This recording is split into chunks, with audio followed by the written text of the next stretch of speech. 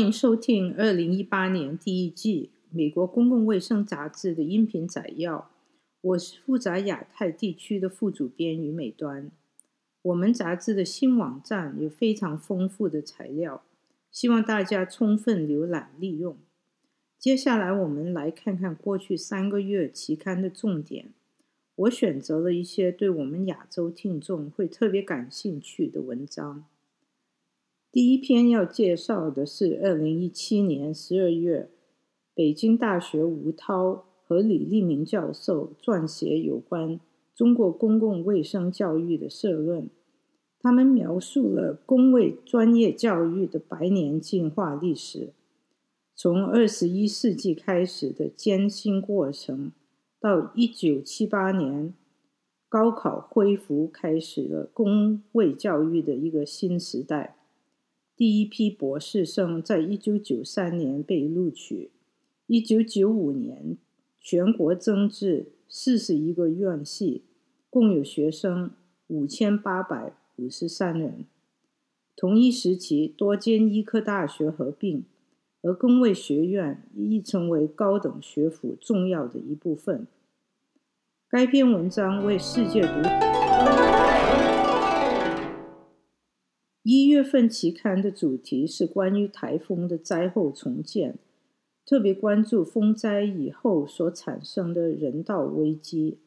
并详细讨论 Puerto Rico 风灾救援善后工作所遇到的挑战。本期另外值得一提是关于 Nuremberg 审判70周年的文章。2月份增刊是由美国卫生福利部赞助有关青少年怀孕题材的特刊。2月份期刊展示了有关急性丙型肝炎病毒和阿片类药物使用、Medicaid 扩展对早期癌症诊断的影响、餐馆的菜单标签规定，以及巴西非法卷烟使用趋势的文章。其中一篇哈佛大学 Dr. Vanderbilt 探讨化解仇恨是否有益健康，能帮助受害人身心复原的文章，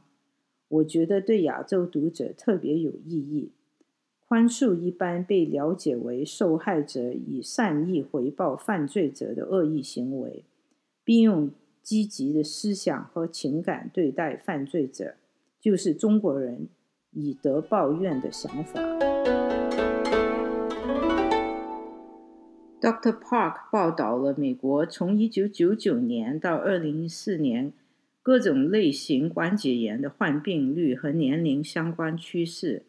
从全国健康和营养调查的4万多名年龄在20岁以上的居民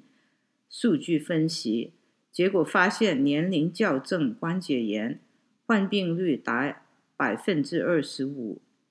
其中骨关节炎近 10%， 类风湿性关节炎占 4%。 骨关节炎的患病率从 6.6% 增加到 14.3%。 在2种性别中，在白人、黑人和西班牙裔人中，以及社经地位高的人，骨关节炎患病率的增加都是显著的。相对而言，类风湿性关节炎患病率从 5.9% 下降到 3.8%， 在男性、黑人和低收入或肥胖者中的下降更为明显。在中国日益老化的人群中，关节炎也将是国民健康的一个大负担。下一段是由北京大学人口研究所的温群同学替我们介绍一篇关于中国老年人助听器可及性的文章。大家好，我叫温旭，是北京大学人口研究所的一名博士研究生。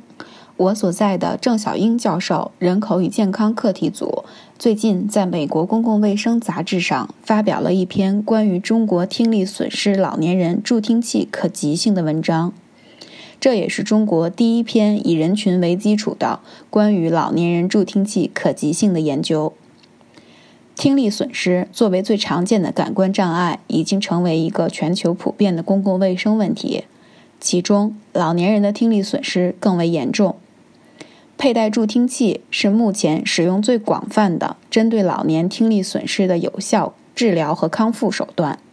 因此，本文的研究目的是分析中国听力损失老年人中助听器的可及性及其影响因素。本研究的数据来自于2014至2015年在中国4省份展开的全国听力障碍与耳病调查。本调查是一项多单位合作的以人群为基础的大规模专项调查，调查方法依据了 WHO 耳病与听力障碍调查方案等国际标准。首先，我们对助听器的可及性进行分析。我们发现，经医生诊断需要佩戴助听器的老年人之中，仅有 6.5% 的人拥有助听器。其次，我们对助听器可及性的影响因素进行分析，发现听力损失老年人之中，城市地区听力损失更严重，了解助听器功能、接受过听力检测的人，助听器拥有率更高。最后，我们对听力损失老年人未拥有助听器的原因进行了分析。我们发现，未拥有助听器的前3位原因分别为：第一，不了解助听器功能；第二，感觉自己不需要助听器；第三，负担不起助听器。我们发现，中国听力损失老年人助听器的可及性较差，而这种状况对于日益老龄化的中国提出了重大挑战。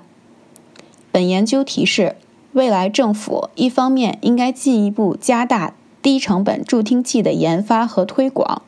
另一方面应注重听力健康教育，加强公众对于助听器的认识和了解，提高广大老年人听力健康知识水平。3月份期刊的主题是探讨工作成为一种健康的社会决定因素，其中包含多篇探索工作和健康的文章，